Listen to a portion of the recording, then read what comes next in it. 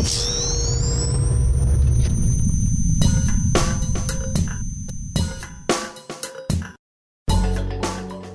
back to Ghostbusters Minute. Ghostbusters Minute is a fan podcast that chronicles and overanalyzes the classic 1984 film Ghostbusters minute by minute. I'm Kyle. I'm Brady. And today, Brady, we have a very special guest with us here for minute number 98. We're going to welcome back Mr. Christopher Stewart from Ghostbusters Interdimensional Cross Trip. Christopher, how are you doing this evening? I'm doing good. How are you guys doing? Oh, awesome. We're doing great. We had a little bit of a scare there for a second. We didn't hear you, and we were like, oh my gosh, our recording equipment has yeah. Oh, for the folks out there that are joining, this is, I think, what, our third or fourth attempt? Oh, God, something like that. To get this going. You know, I hear people say that on podcasts all the time, and when you actually start recording them, you see how much of a miracle sometimes that the show even happens in the first place. So, how are you doing this evening, Christopher? I'm doing good. Well, since we talked to you, Christopher, I think you came on probably in our first, 20 episodes. I did a couple with us? Something like that, yeah. Yeah, it was early on. And then since you guys were doing it daily, boy, you guys just marched on for... It's been a marathon. Yeah, it really has. We really tried to. We really didn't want to miss a day, so we really kind of tried to hold ourselves to, as far as scheduling, get the shows out as often as we could. And we were surprised, as I think you're alluding to here, that all of a sudden everything's over one day. You know, you come in and it's like there's nothing else to do. The show's pretty much over at this point. But I love the start. It felt like it should go on forever. Yeah. It's really strange to know just like a.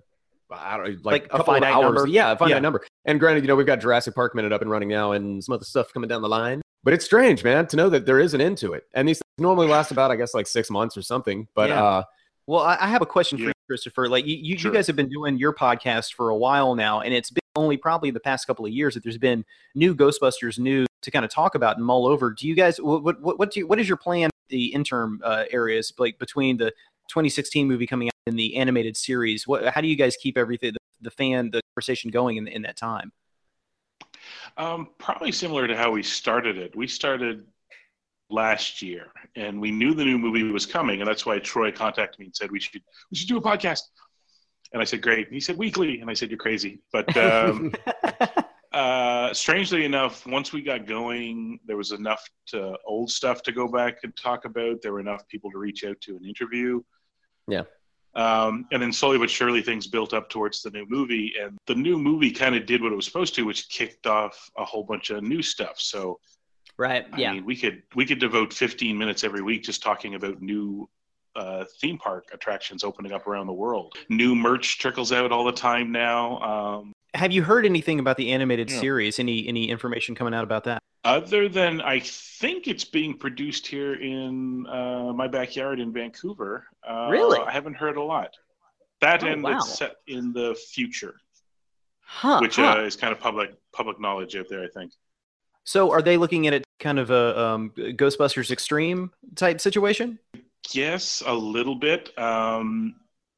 The thing that we we pondered this on our podcast a little bit too, because there's nothing else to do. We don't know much about it, so we just let's talk about nothing we turned into CNN, CNN. Let's just talk about nothing for a half an hour. We don't know a heck of a lot except that it's in the future, and our suspicion is that is to steer clear of all manner of different issues. So if the closer you set it to the present era, it becomes an old movie based on the cartoons, based on the new movie.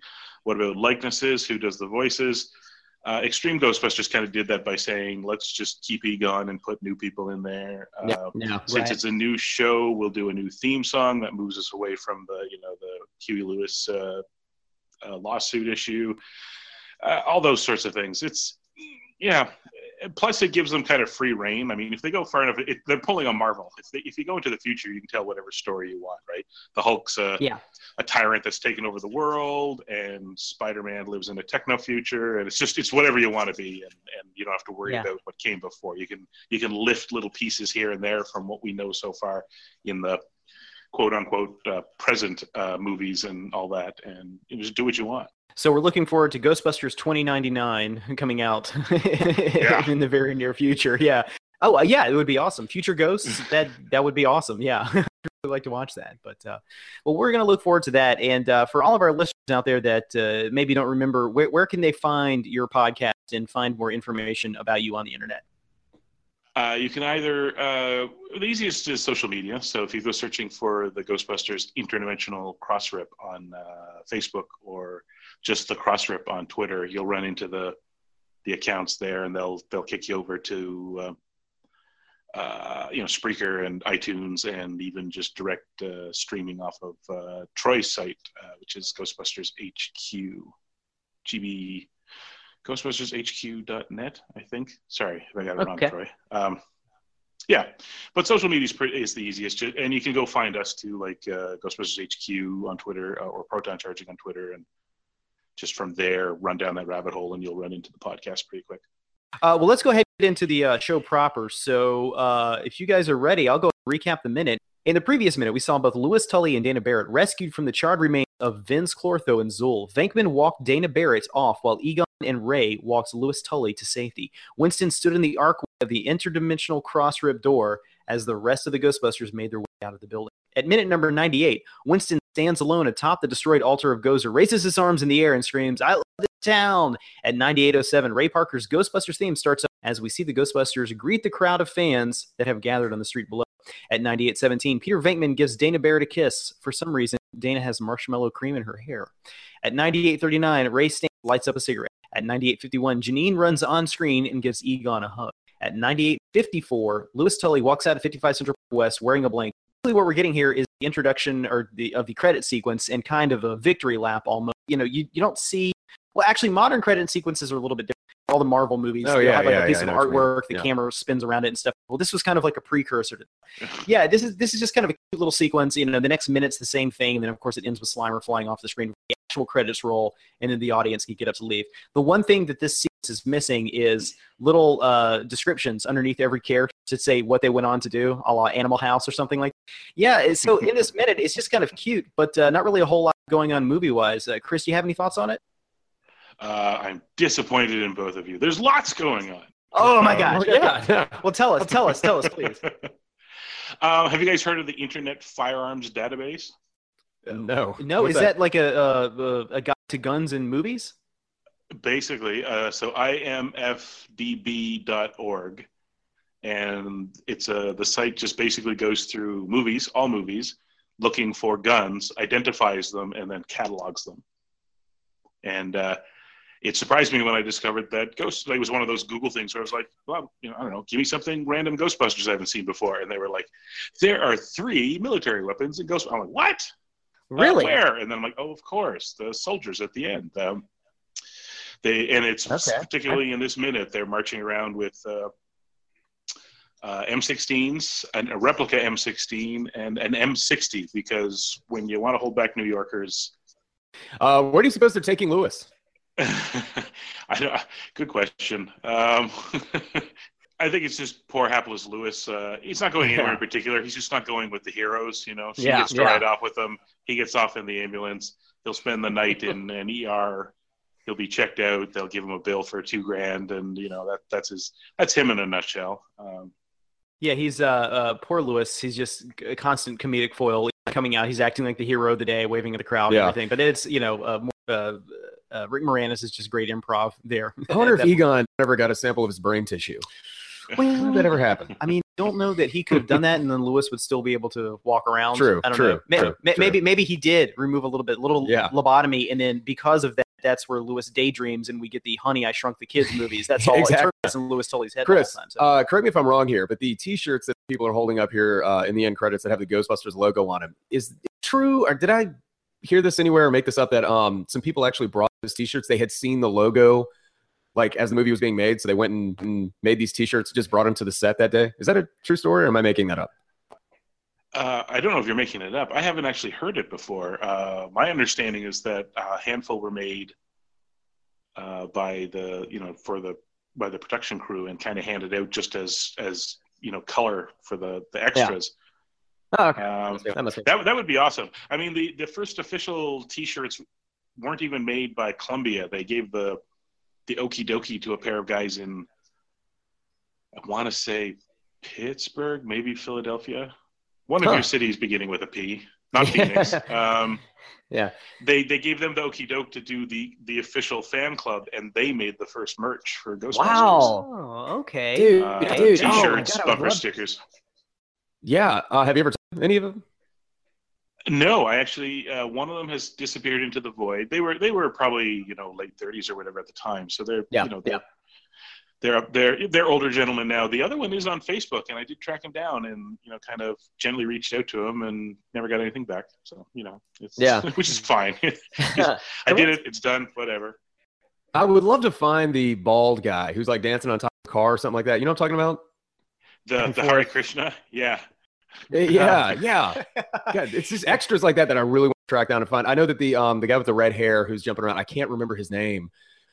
I can't either, but he's still in the New York area. He does he's a makeup artist for television, I believe. He got interviewed by some fan somewhere, I can't remember. Dang. It'd be a good one to kick people over to. But he stands out, right? It's one of those things where he's so over the top that they had to go, there's no way we can't ADR him. Like he is so obviously yelling Ghostbusters all right. We can't not have the sound Ghostbusters all right, and so they loop somebody in there for him.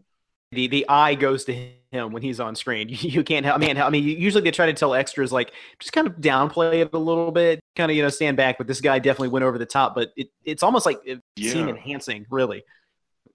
Yeah, it's funny that their characters onto themselves throughout the whole thing. Their extras do not blend well at all. Like you could create a really serious drinking game of spot the extra in different scenes.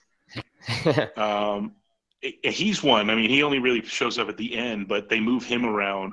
And the same within this shot, you can see the green-haired mohawked punk, which is over at the church when they go in, and now he's across the street. And again, he's wearing the Union Jack ripped T-shirt and all that. He just stands out like a sore thumb. There's no way you can't spot him.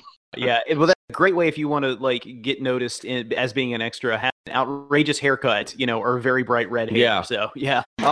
So you had some information on like a news crew, which I don't know if that's in this minute, but it sounded like you. It's not. It's in the last. It's in the very last minute. Do you want me to please. All right, so they get in their car, they start to back up. Again, same thing. It's just name credits coming up and John DeCure and stuff like that, and they make their 3-point. They back up and then they turn to drive off towards. I guess technically it's towards Lincoln Center. Interestingly enough, when they make that turn, if you watch the film crew, they get separated. Camera ends up on one side and Mike ends up on the other. And of course it's 83. So everything's corded.